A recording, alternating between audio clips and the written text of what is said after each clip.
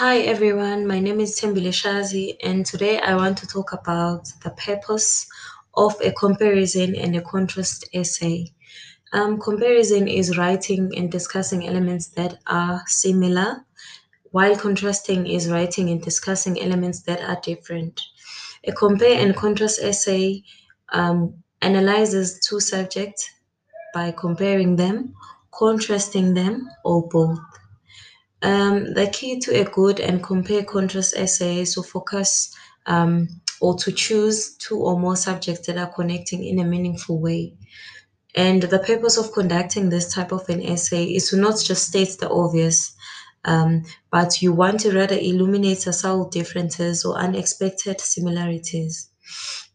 For an example, if you wanted to compare different types of fruit, you would need to choose like oranges, but then compare two types of varieties. And then in those two types of varieties, you look at the similarities and then you look at the differences. For an example, differences might be the size of the orange, the sweetness of the orange, the juiciness of the orange, etc.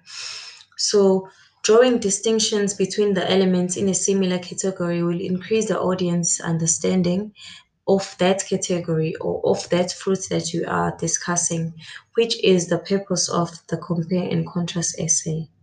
So, it is very important to choose subjects that are compared and contrasted because they connect in a meaningful way. This will help you to draw in the reader and make them interested in your discussion or in your essay. So that is the purpose of the contrast and comparison essay.